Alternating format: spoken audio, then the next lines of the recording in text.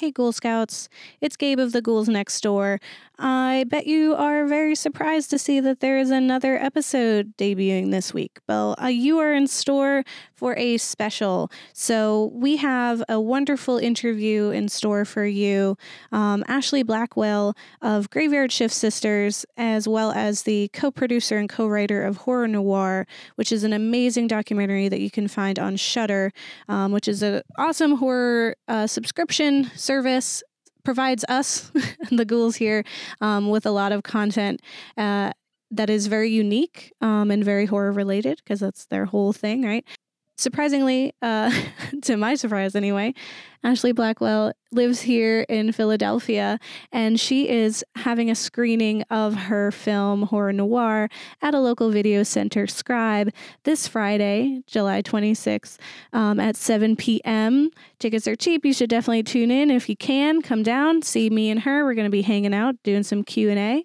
But precursor to that, you can catch this interview that I did along with Gretchen Klausing of Pulling Focus, which is an amazing radio show here at WPPM 106.5 FM, talking about film and media analysis, and honestly just perfect for a topic like horror noir. So her and I co-interviewed this amazing woman to talk about horror. So tune in to hear some tidbits from Horror Noir, which is a documentary that talks about Black representation in horror film, as well as Black horror film in general, right? We talk about that a lot here at Ghouls, about how horror can really transcend most genres in being able to express some of our core values and fears, right? And so horror does that. This is an amazing documentary to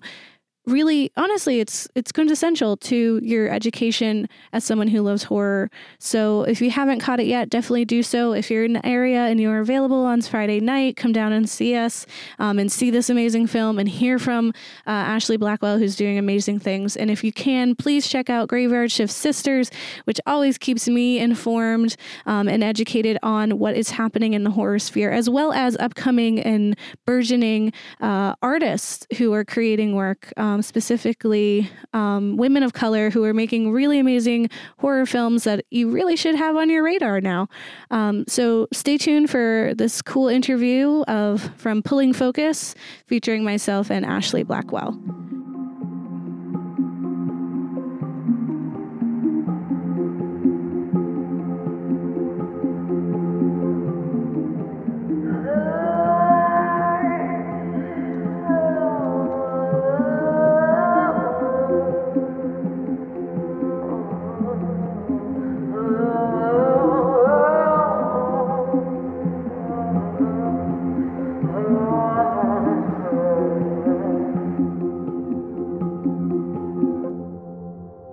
Thank you for having me. Hi. So anyway, I would just sort of, one of the reasons why I invited Gabe here this morning is, Pulling Focus is a program about, film and digital media culture. And I've spoken to filmmakers and curators and archivists, and I have yet to really speak to anyone specifically about the horror genre. And maybe that's also because I'm not someone who's really well versed in the horror genre. So I'm going to maybe default to Gabe in certain areas, but I thought we could maybe just get things started just to get a sense from you as to what kind of drew you to the genre, and maybe when was the first moment that you sort of began to have that analysis where this was a genre that you were drawn to, but at the same time you were not necessarily seeing yourself represented. Okay. I started really young watching horror films. And I mean like bits and pieces, because I was still very young and I was kind of like exposed to certain things just by proxy of my mother, or her friends. They would watch all kind of genre stuff. So Michael Jackson's Thriller, because I was a kid in the early to mid 80s going on. And, slasher films were big during that time too. So, and also, if you had HBO and you had a VHS player and you were able to dub movies off of television or cable. That's what my mother was doing. So we had kind of an archive of like all kinds of movies, like comedy, drama, everything. But like horror, I don't know why it drew me. I think I just kind of liked that it was something out of the ordinary. And I guess I kind of just was just always inherently kind of a weird or left of center kind of a person. And that kind of stuff was really cool. It was really imaginative, and it chilled me to my bones. It was like scary. It was like, I think for me, I was a person who didn't want to be afraid. Like I always wanted to push those boundaries and face my fears. One of my favorite stories from when I was a kid was watching Michael Jackson's Thriller, which scared me to death. And I'm thinking to myself, one day, I think I was with a babysitter. It was like Saturday afternoon, and you know how they would replay things. They would do like Friday night videos. I think it was like ABC or something like that. And what was I? So, I think I was in the living room by myself, and I'm just like, oh, Thriller's coming on again. I remember I was like maybe 4 or 5 years old. I was like, okay, I'm going to watch this again. I'm not going to be scared because it's during the day.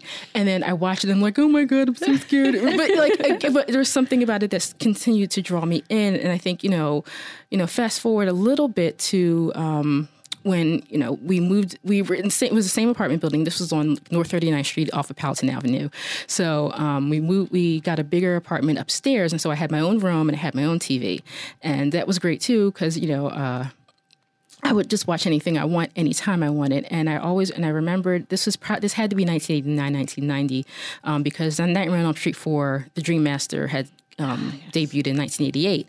So, I think this was Philly 57. So they would do a Friday night movie, and one Friday night they played Nightmare 4, and I loved it so much. It was the best thing I ever watched as like a 7-year-old kid. I loved it so much. I loved it. But I also loved this idea of I loved seeing a girl who was the main focus, and she goes through this transformative arc, and she's able to defeat Freddy in the end.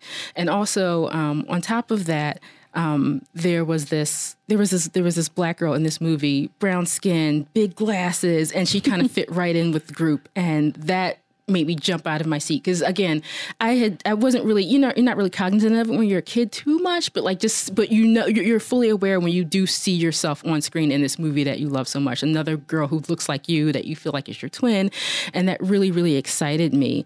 And so again, fast forward again. So I think that was like the first movie that really made me think about, gender dynamics in horror, about even just representation in horror too. And it became a mild obsession as I got older. I kind of, I always loved horror. I spent my high school days. This was around, so high school, I was, this is when the Scream boom really happened. So I was at the theater almost every weekend with, I Know What You Did Last Summer, Disturbing Behavior, Urban Legend. I saw. Well, let's talk. I mean, what I really appreciated about Horror Noir, History of Black Horror, the documentary that you worked on, it was directed by Xavier Bergen, and then you were co-producer and co-writer on, was the connection to history and kind of the rigor that you all applied to what I did. Not just having kind of conversations that were like, oh, that was so fun. How crazy. I love that character. Oh my God, Pam Grier. She's so gorgeous. Like,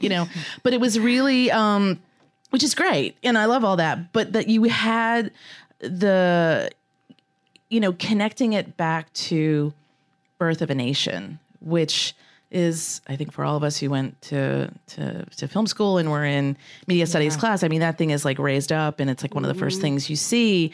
And seeing how you all were talking about it and presenting it, I thought was, really important. And so if you could just talk a little bit about how did you and Xavier, first get together and then figure out that was like an important part of what you wanted to do, which was connecting it to history and then connecting it to just kind of contemporary events as you approach the film. Yeah, it started, the first things first, Dr. Robin Armeens Coleman wrote the book. So it's loosely based on her 10 plus years work of putting this book together. And so, that she's really the foundation. Her hard work is really the foundation of what we were able to do. And, I read her book, of course, multiple times, cover to cover. And the first chapter is really about what does fear look like for Black Americans, and how are we constructed as fear for this white supremacist United States? And it was kind of through Birth of a Nation. So she looks at Gus as the Black boogeyman. So I mean, that was and all of us as interview subjects, and also us behind the scenes, we acknowledge that. So we wanted to implement that as much as possible. And also it was really great that when we showed clips of Birth of a Nation in the movie theater, that people were responding to it as well. Like our interview subjects were acknowledging that connection to history and how Black people are portrayed on screen. Xavier came on as, the visual kind of visionary kind of guy. When we were kind of looking for directors that we could work with, and he just happened to be in Los Angeles and happened to be really passionate about the project. He had great ideas for lookbooks and things like that. So Shudder hired him, and we it was really great to work with him on set. We put together the documentary in Philly. So we worked at Stage 3 Productions, and we did everything in the editing room and things like that. And me and Phil Nobile Jr. and Danielle Burrows, who were the other producers, we kind of came together and were able to work hard on constructing the story and kind of putting it together. And it took a lot of figuring out, like, how do we do this? We want it to be as creative and innovative as possible as far as documentary filmmaking. But and we did that. We did a little bit of both, because we were trying to figure out, do we want to make this linear, or do we want to? So, but I think it was a great compromise of combining the themes that we kind of came up with that kind of encompass Blacks and horror, and Black horror, and also kind of making it kind of a history lesson that's really engaging and very entertaining. So that's kind of how the process worked. I mean, it worked having it go chronologically, because I think in a lot of ways, you were able to kind of see how, obviously see how things developed. And then as things were changing, you could take on all the different tropes in that same way. So, I mean, sometimes I reject things going chronologically, but I think in this instance, I thought it was completely appropriate and worked really well. What I wanted to ask you about was, I am not always a fan of having in documentary films like two people kind of in conversation or being interviewed. Sometimes I just don't really think it works, right? But for whatever reason, how you guys made it work really well. And so I was curious how you all kind of, why are you laughing? I wanted you to finish your question, because I was kind of going to go on. Like, I hear what you're saying, because it was not easy. It was a challenge. And I think it was a really great combination of both, where it worked really great, but it was also really kind of difficult to kind of keep things together as you're kind of having two people kind of engage. So, I was kind of leading that charge. I was the one in every single interview kind of sitting, behind those cameras, like literally there'd be me and like another camera person. We're literally like, side to side, because they have to get particular camera angles based on Xavier's input about, and me having to kind of throw at them talking points and kind of talk about, their love of horror and it's not easy, because when two people are talking, it's very I'm really great talking to people one-on-one. That's where I can really it's where you get the best of me. But when there's too many talking heads and too many cooks in the kitchen, and it's a challenge. But it ended up being really great. As far as personal and skill growth, you kind of just learn how to put on your producer hat. And I had Phil and I had Kelly Ryan, who also is a partner at Stage 3. They were really great giving me those tips and guidelines, because I honestly think that they had a conversation together and be like, okay, we're just going to let Ashley just do everything. Just we're going to give her the pointers, but no, she's going to lead this charge. And with little to no experience, I just knew the content. But I really do appreciate them kind of nudging me and pushing me and challenging me a little bit and making me come out of my shell even more. Just one last question about sort of how you approached the interviews. So were they seeing clips in the movie theaters and then responding to them, or had they? I'm just curious, how that was set up. Yeah. So the idea was I forget how long the reel was that me and the editor worked on. But yeah, we put together a really a clip reel and kind of showed them different clips of movies throughout the history of Black horror. I picked the ones that I thought were particularly important, and we put together the reel. We sent it to the people. God, forgive me, I forget the name of the theater that we shot in. Oh no, I'm gonna circle back and hopefully, and it's in the credits, but yeah. So we sent them everything, and yeah, I mean, we did the interview, we got the talking points that we needed, and then we're just like, okay, guys, we want you to kind of just like, watch these clips and like, any kind of insight you want to talk to each other about what you're seeing, go for it. And so they did, and we let loose, and there was a lot of great behind the scenes stuff that didn't get in horror noir. They were just funny, like just funny little side things, but I'm glad we were able to put some of it in the end credits. So who were some of the directors that were interviewed, and was there a particular pairing that you were just like, oh, that was gold? Like, oh wow.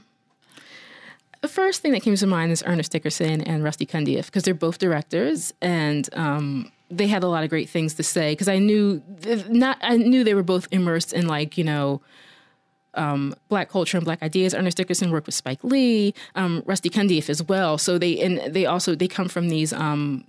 They come from these cinematic perspectives of Black cinema and Black representation. So I knew they had more to say, not just about horror, but about, Black people and the Black community and Black history. So, and also I kind of just loved that Ernest kind of talked about how Attack the Block was, if I had this when I was a kid, and I agree, because that's why when I talk, I really let loose when I kind of talked about Attack the Block, because I love that movie on the same kind of wavelength that he was kind of talking about it. So that was a great pairing, because they're two directors. I think they knew each other, so it was really great to hear them kind of play off of each other, because even their anecdotes, they had some really great insights on certain things, and like hearing about and I think it was really great for audiences, because I think they loved kind of hearing about behind the scenes stuff, especially when you talked about Bones and like all these other different things. So. No, I thought they were an amazing pairing. I thought they were a tremendous pairing, and I also just love the work of Ernest Dickerson as a cinematographer. Yes. And I loved him talking about like Jada Pinkett dyeing her hair like right before. I love the talk of Bones with Snoop Dogg being blushing. Every time I see it, I love it. All right, spoilers. We don't want to do too many spoilers, so we won't say why Snoop was blushing. But anyway, it was. I thought it was a great device, because it kind of broke up the individual academics and film, theorists who were amazing, but it just kind of gave a nice kind of counterbalance to that, and kind of, I think, propelled the film along really well. It's interesting, there's a particular moment where things, at least in the United States, seem to shift in terms of Black horror. And that was, I guess, in the 90s. And what was it that was happening in the 90s that was so unique, and that was really signifying that there was a shift in what was happening in terms of Black horror? I think just give the open opportunities that Black filmmakers in general had. Daughters of the Dust, that was by Julie Dash.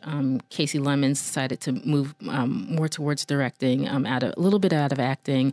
There was John Singleton, the Hughes brothers, I believe. So yeah, I think it's because all of these other directors are getting opportunities, and the ones who were into horror, who were interested in making horror films, like Darren Scott, Ernest, and Rusty, they again, they were kind of doing what they were doing in those urban dramas, if you can call them that, or other types of Black films that were going on, and trying to just put like fantastical elements into it, and just they were just kind of making horror movies. I think that's kind of what influenced. I think the idea of this Black film renaissance happening, was directly. There was that marriage of like, oh, we can also make horror movies too. So I think that's kind of how that got rolling. One of my more recent questions that I have. So I follow Graveyard Shift Sisters because, like I said, Gretchen said, I'm a big fan. Oh, dear. And it's for just me as someone who loves like horror and loves looking into it. It always kind of opens my eyes and allows me to look back at something, right? And most recently, an article that did that was the Midsummer article about how we're subverting like the tropes that we see in horror with our Black characters. I can't remember his name. I just know him as Chidi. His name is Josh in the movie. Yes. So for me, like I I, for my own personal reasons, have problems with Midsommar as just a film. But reading that article, it made me think like, okay, well, I'll relook at it and kind of like watch this in with a new lens, right?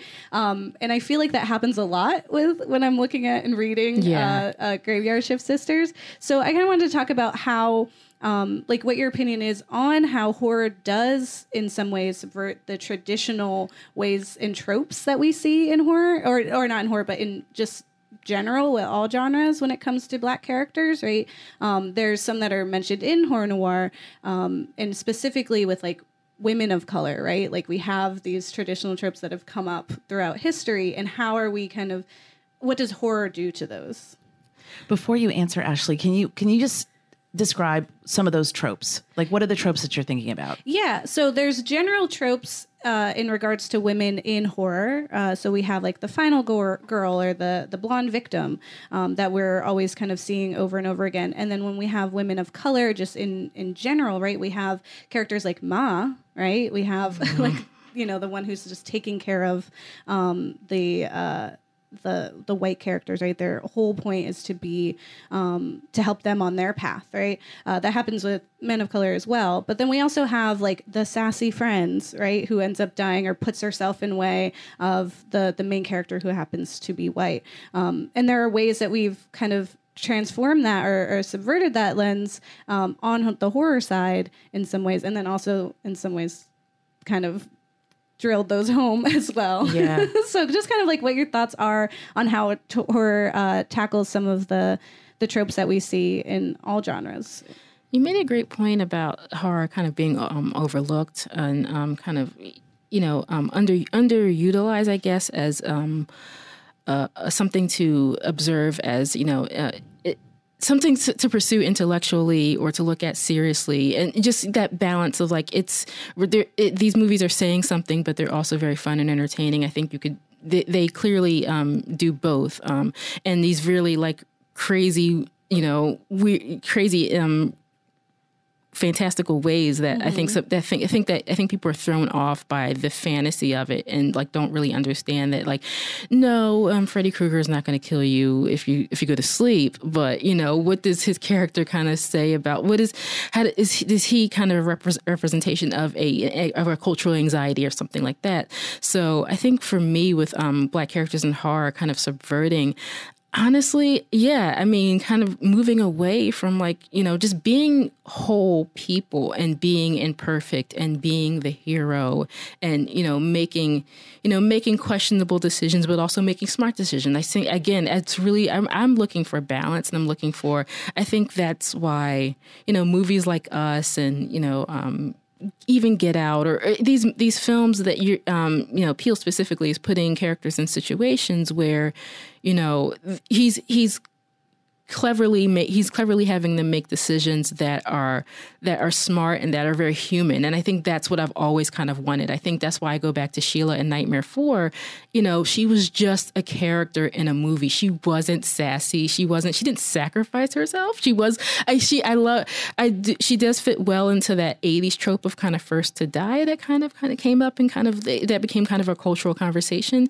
But also, you know, she was not that person she wasn't sassy. Yeah. Like she was just like a regular kind of girl who she didn't stick out like a sore thumb. She was with her white peers, and she was just kind of one of the girls. And that's what I appreciate. And that's what I'm kind of looking for. That's what subverting tropes to me is. It's just like, you know, we have to constantly face day to day as people of color to see ourselves, and we're always othered and monstrized. I don't know if that's a word, but you know, and you know, being gunned down and all of these things. And this has been going on since the beginning of time. And and we're using, and now there are newer filmmakers and other filmmakers that are utilizing media to kind of, you know, put characters of color in these positions where you're just seeing them as regular people, as real whole human beings. And I think that's what I'm looking for. And that's what I kind of see as a shift. I don't know if Midsommar really does that. I sort of, I just don't, I don't know. I just feel like his character, I'm just like, it's a very white landscape, very white people. Yes. And you have this one very chocolate black man. And I don't know, it doesn't really fully make sense to me why this is his thesis project. I mean, you can argue, but it doesn't feel very realistic to me. I mean, I do love that essay that Mary Kay McBrayer wrote. Shout out to her and her podcast, Everything Trying to Kill You. I'm really glad that she came on as a contributor and kind of gave that perspective, because I really do appreciate when she said that. But at the same time, I'm still kind of just like, I don't know. He didn't need to be there. And the way he died too, because also what we talk about in horror noir is that he had the most horrific death. Oh, I'm sorry, spoilers. His death was so heinous compared to everyone else's, and you really see it. And other producer of horror noir, Phil, was telling me, he was just like, yeah, it's kind of just like his death kind of like, it felt like what happened in the Texas Chainsaw Massacre, when you first see Leatherface and he brings that hammer down on that one, I forget the character's name, but he kills him in the house, and he gets that sledgehammer to the head, and he just starts like shaking and convulsing, and this is really visceral and just very jarring. So yeah, I'm with you there. Yeah. There's a lot in that specific movie that I feel like wasn't fully thought out, or is from a lens that didn't have a right to say the things that they were saying. But that's my own opinion about Midsommar, which is a whole different rant. Yeah, but I think what's interesting about horror and kind of what I wanted to talk about is more about films like Us, right? So we see on screen an entire family, right? And it's not remarked upon or a part of the thing, like, this is a black family, right? It just, this is a black family, right? It's we get to see them in their, it's not a trope. They're just the characters that we're following, right? And I think there's a difference that we're seeing between the characters in that versus the characters in Get Out, where race is very much what we're seeing. So I kind of wanted to like pick your brain about kind of the violence and the message that's coming from Get Out versus like kind of the leniency and the freedom that Jordan Peele gets with Us in just having black characters just be characters. Yeah, so hopefully I can answer this fully. I think because I'm thinking off the top of my head with Us, I think he just kind of like that was his kind of kitchen sink movie. He made this really like tight, groundbreaking movie that really, obviously the story is he wrote it before Trump was elected, so it wasn't really, he was writing it when, Obama, where a lot of people are having these conversations. And the joke I always love that another podcaster has said, racism is over, woo! And, and that's not really the case. And that's what I think he was writing to, like these do-gooder liberals who really aren't so well-intentioned and also don't, again, look at black people as full people, that people who deserve to have autonomy over their bodies and minds and expression.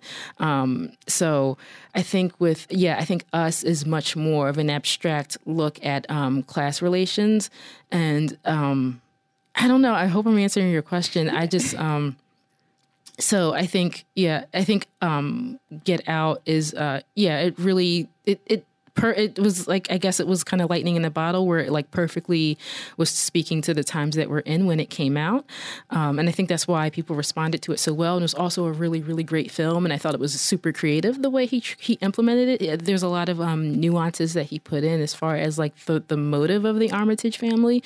And I also am a conspiracy theorist myself. So I kind of like the whole idea of a secret society that's just stealing black people. Like, I think that's it's scary. It is scary. And again, he's going off of these fantastical elements, but also kind of implementing like real life situations into it. So with Us, I think he does the same thing. I think there are a lot of themes in Us that are really underexplored, but I also think that Peele does a lot of things on purpose. I think he wants us to think more and more and more about what we're seeing in the film and his little Easter eggs and things like that. And he's also a big fan of the genre. I remember listening to another podcast called Shockwaves, where Rebecca McKendry, who's also a horror scholar, filmmaker, she's amazing.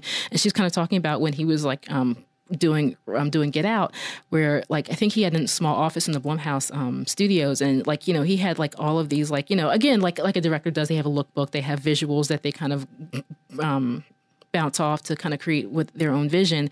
And she was seeing all of these obscure horror films, and she was like kind of like making the point that like he is a real fan of the genre and a real like student and intellectual scholar of this genre. So yeah, I think Us is I really, really, I think that was his point too. He has this like, this dark skinned Black family just on vacation, but there's more going on. I think it doesn't have to be about race. And I think, again, when he first started talking about what Us was going to be, he was like, yeah, I grew up loving Poltergeist and all those movies, and there were white families, and I just want to see a Black family go through it and see what happens with them. And I'm just like, yes. So that's what I really loved about both of those films. And I hope I answered your question. You did. No, absolutely. Yeah. Go ahead. I kind of want to take us back to, I want to take us back to a moment in film history that a lot of the people cited in horror noir, and that is 1968 and Night of the Living Dead. And what I found very interesting was just kind of the conversation around the casting and just how, George Romero, like, that wasn't his intention to have a Black man be the lead character in this zombie movie, but that decision, the shockwaves that sent through. So what has been your experience? And when was maybe the first time you saw the Night of the Living Dead? Wow. So I think first things first, I think the casting had a lot to do with Romero's upbringing. He is a man of color, and he also, I forget exactly where he grew up, but I think he kind of comes from a very multicultural upbringing in space and just even his social circle. And I think that's probably why he wasn't looking at, there's this Black guy that, I think he saw Dwayne Jones as Black, but he wasn't like worried about that influencing his movie. He just, I really do think he thought he was the best guy for the job. Not that he didn't see color, that's not what I'm saying, but I think just because of his surroundings and his background as well, I think he didn't put, restrictions on who he thought he could cast for this particular film. And he was also part of that, I think that was kind of where you saw the turn of like new Hollywood and these kind of emerging filmmakers. That's when you saw kind of Wes Craven kind of come into the picture and things like that. And they were these kind of rogue maverick filmmakers who were just making the films that they wanted to see, or they wanted to really make a statement about what's going on in the world, and their discontent with what the 60s were supposed to do and didn't do. And I think that, and Ben's death at the end, I don't remember when I saw it, but I do remember seeing it relatively young and being kind of taken aback by that. And then, but it also was one of those movies that really made me want to look into, because I always thought about the time that it was, the time that it came out, and also what happens in the film, and just kind of like, is there any kind of correlation? Are people talking about that? For me, the best part of Night of the Living Dead and kind of experiencing it is kind of just talking to my elders. I know that a lot of people in the Black communities were seeing these films and like going in droves. I know Tanana Ridu's husband, Stephen Barnes, I think one of the stories I remember him hearing talking about this film is like the Black community just went, there's a Black guy in this movie. Again, there's a Black man in this movie, and he's kind of the central focus. And so I always like hearing about the people who were there in the 60s and going to see this movie and being so, again, that's why I love horror so much, because you didn't really see that. I mean, Sidney Poitier was like really the only kind of leading man at the time, and maybe Bill Cosby, but this other guy that really no one knew who he was, in this really fantastical movie that was saying a lot about what people of color and Black people were going through in the 60s. I think that was the drawing power of that. And the Black community and Black audiences, again, are finally getting the respect that they deserve for really pushing horror into the direction I think it is now. All right. Well, okay. Well, you mentioned something that I think is also really, you mentioned audiences and going to movie theaters. And to me, that's something, again, not necessarily being somebody who goes to see a lot of horror films because I'm kind of a wimp, but that audience experience, that collective viewing experience seems to me to be something that's really kind of important to the genre. And now, again, the documentary is on a streaming platform like Shudder. Like, what is the correlation, do you think? Is the audience experience still something really important to the success of horror, or could it survive exclusively if it was just in a streaming online environment? Oh no, definitely. It's all about money. Box office numbers determine whether you're going to get sequels, whether even filmmakers in general are getting opportunities. Again, Jordan Peele really opened up the doors. Like again, like I know people are ho-hum about horror remakes, but he could do a lot with Candyman. I know we talked about it. I get teased every time because of my reaction to Candyman and horror noir. I get teased about it all the time, but. You know, I liked what he said about it because I think we were kind of in agreement about it. And so I just going back to what you were kind of saying, I think the audience experience is important. Now, I'm the exception to the rule. I am not a talker in theaters. I like, especially when I'm seeing a movie for the first time, I'm one of those Black people that's just like, you need to just, no, this is not this. We don't talk. Like, just I'm such an intense film fan. I'm just like, no, if I'm watching something for the first time, I don't need your commentary. Like, I want to watch this and I want to watch it in peace. But then there's also the other exceptions where you're going to kind of like like an event where like it's a movie that's been out for 30 plus years and like we're all fans, we're all going to see it. Of course, we're going to be like talking back to the screen and things like that. Like my favorite was I went to go see Nightmare on Elm Street 3 Dream Warriors. And that was kind of an event for like, I think that was like a Philly Comic-Con like off-site event that was going on. And so, yeah, we're all talking and there's commentary from Heather Langenkamp and Chuck Russell, I believe, is the director, and they were kind of like talking about they were doing commentary on the film. We're all kind of like, saying the lines, and so those communal experiences are fun. But like, no, when I'm like going to see a first release, no, keep it down. I was wondering if you could talk a little bit about. You mentioned sort of the young women of color, these up and coming directors, and who are some people that we should be paying attention to, and how can we see their work? Like, where can we find them? Sure. So I'm going to try to run this down as best as I can. So Zena Sade Dixon, she has some movies on Amazon and Vimeo. I think her movie Night of the Witch is on Amazon. It's a really great short film. Nikiatu Jusu, I believe Suicide by Sunlight, which was a Sundance pick for this year. That's going to be at Black Star Film Festival this August in the shorts program. So she's really great. Her co-writer for that is Arshanae Williams. Her movie Paralysis is on Amazon, I believe, as well. There's Zendasha Brown, who she's from Louisiana, so she's steeped in Southern Gothic. Like that is her jam. So Blood Runs Down.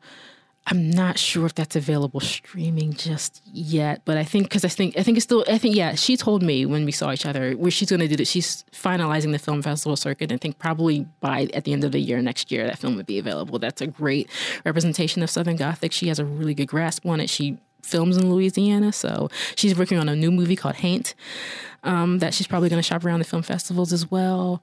Oh, wow. I'm like blanking. But yeah, I mean, those are the women off the top of my head that are really great. That, again, I think my thesis is that Black women are the next emerging. There's going to be men involved too, but I think we should really be focusing on the women because I think their stories are a little bit more unique and are going to be more focused on Black women and are going to have a lot to say about them. And again, making the Black experience a human experience and humanizing Black women and Black men where we're not seeing them humanized in other spaces. So this is going to be great. There's one thing I love about what you have on Graveyard Shift Sisters, which is this Take Action tab. And why is that important for you? And talk about how folks can take action.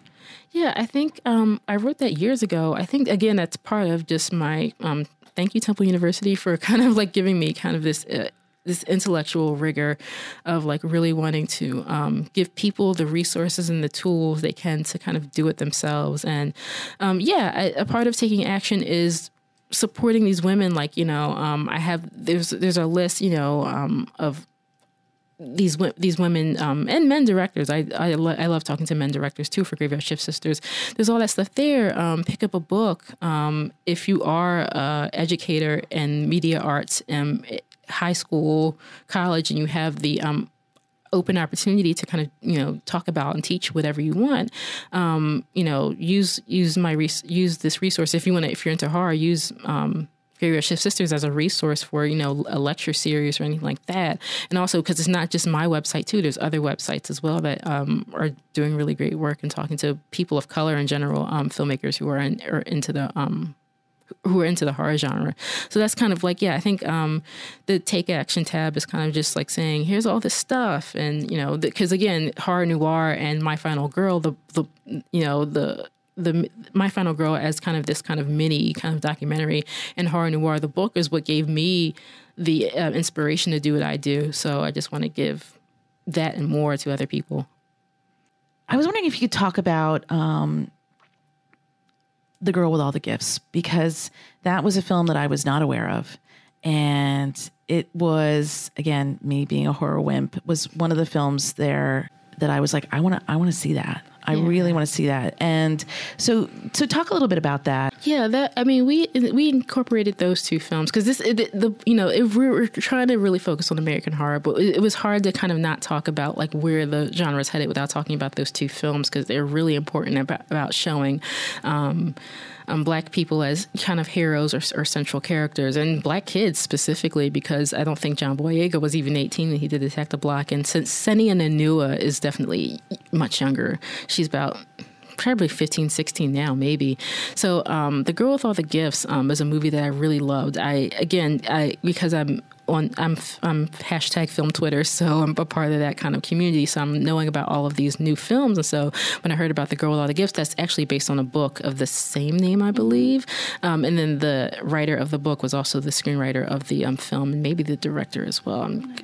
Forgive me if I'm getting my information incorrect, but I know he was a really critical part of putting that film together. And also, I know, like we say in the documentary, Senia came in and just kind of like, killed the role, just kind of like Dwayne Jones in Night of the Living Dead, and that's why they gave her the opportunity to do it. Because I know in the book she's a white character, and also her teacher in the film is Black, and they switched, so they kind of did kind of reversals like that. So I heard about the movie and I saw this little Black girl and I was like, this is, again, I was just so excited. Like a lot of other people in Horror Noir were kind of talking about it, like excited to see this Black girl in this movie. And it's a movie about, again, it's a zombie apocalypse movie, and it's science and horror kind of merging and coming together, where she's kind of this new, she's kind of the evolution of humans, where it's like now, us as the way our biology is made up, we're kind of dying off, and these new people that were birthed from their mothers, they killed their mothers, unfortunately, but like in spoilers, they kind of mutated into these new beings, and this Black girl decides to take the reins and say, well, this is the new world, so sorry. and I don't think she's really even that apologetic about it. It's just like, this is she recognized early on that this is how the world is just going to evolve, and old people are going to die off. And I think there's really great insight and commentary about that in Horror Noir. Gabe, I know one thing that you and I were sort of talking about in preparation for this interview was also how horror can be a way for people to deal with just trauma, trauma and the world. And when I was kind of looking at, The Girl with All the Gifts and just the state of our world, and also this kind of link to Afrofuturism. Yes. I just thought it was really interesting. And is it your sense that this is kind of where things are evolving, or how, do you also see horror as this way of directors addressing kind of the issues and problems in society? Yeah, so I definitely, and also again, I want that. I really would like that balance where there's gonna be people that are filmmakers, because I've read a ton of scripts now, so there's gonna be these emerging filmmakers that are going to be addressing kind of these external kind of social problems that are universal, but also kind of the internal that are universal. I work really closely with Arshanae Williams, and she's got and a lot of her scripts really come from these personal experiences, but that feel really visceral and really real. Kind of just talking about like people who are dealing with kind of internal trauma, which whether it's either mentally or physically, and how does that kind of how would that manifest in a horror film that I write or direct? And so a lot of people are doing both, and they're talking about they're talking about problems that are going on. I read a really funny script about cultural appropriation, about dystopia, about dictatorship and totalitarianism, people who are really kind of having this anxiety about the Trump administration and where we're going. It's going to be a Handmaid's Tale situation. So how do I fit into that as a Black person, and how do I make it horror? So that's definitely going on. Again, I don't want to, I'm seeing a lot of Black creatives just feel more inspired and more, they feel more, I think there's a confidence that I feel like post Get Out is giving a lot of Black filmmakers, that they don't feel like they're snuffed. I know, again, Tanana Reeve Dew is a great person to kind of talk to and follow on Twitter, because she's been trying to make Black horror films for decades. And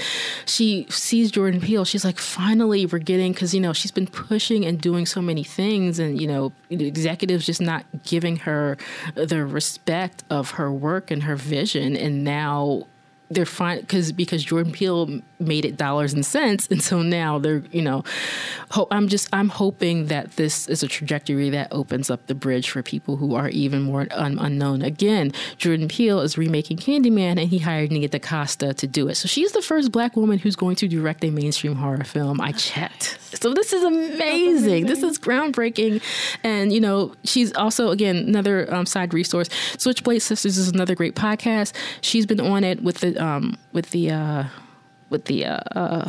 host, April Wolf, and she kind of talked about just loving horror and finally getting an opportunity to direct a horror film. So it's slow, but because I'm an impatient person, so I feel like it's slow, but it is happening. I'm hoping to be a part of helping people get in the door and push forward and make some really great art.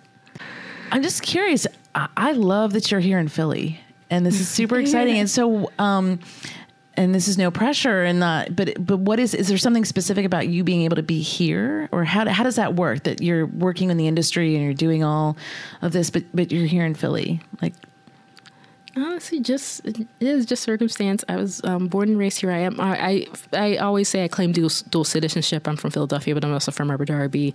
I graduated from Upper Darby High School. So, yeah, I'm just here, and it was kismet. I mean, Phil Newbill Jr., he worked at Stage 3, and he saw Get Out and got excited and was like, I got to talk to Ashley about this. And, went to Kelly and said, hey, we could make a documentary about this. And we just happened to be all in the same city, and things worked out really great. Again, it was the best circumstance that could have possibly happened, where, there was no kind of commuter. I'm really proud that it was done here. A lot of people don't know that. So, but I'm really glad that we're able to produce it and put it together here. We did film in LA. We filmed in LA and also College Station, Texas, which is 2 hours outside of Austin. So that's where we filmed, but everything was done in-house as far as the editing, pre-production, all that stuff. All right, cool. Awesome. Again, Ashley Blackwell, thank you so much for being a guest here at WPPM. And where can people find the film? Where can they find, Graveyard Shift Sisters? Yeah, it's graveyardshiftSisters.com. Horror Noir is streaming on Shuddered. It's also on iTunes. I am on Twitter at Graveyard Sister, and from there you can find everything. I have a Tumblr page and a Facebook page you can like as well. All right, awesome. And Ashley Blackwell and Gabe Castro will be at Scribe Video Center on Friday, July 26th at 7 p.m. Ashley will be there presenting a screening of Horror Noir, A History of Black Horror, and talking about it. And it's just been so great to have you here in the studios this morning. Thank you so much. Thank you for having me. I had fun. Awesome. Yeah. All right. Thanks, Gabe. Thanks. All right. Bye.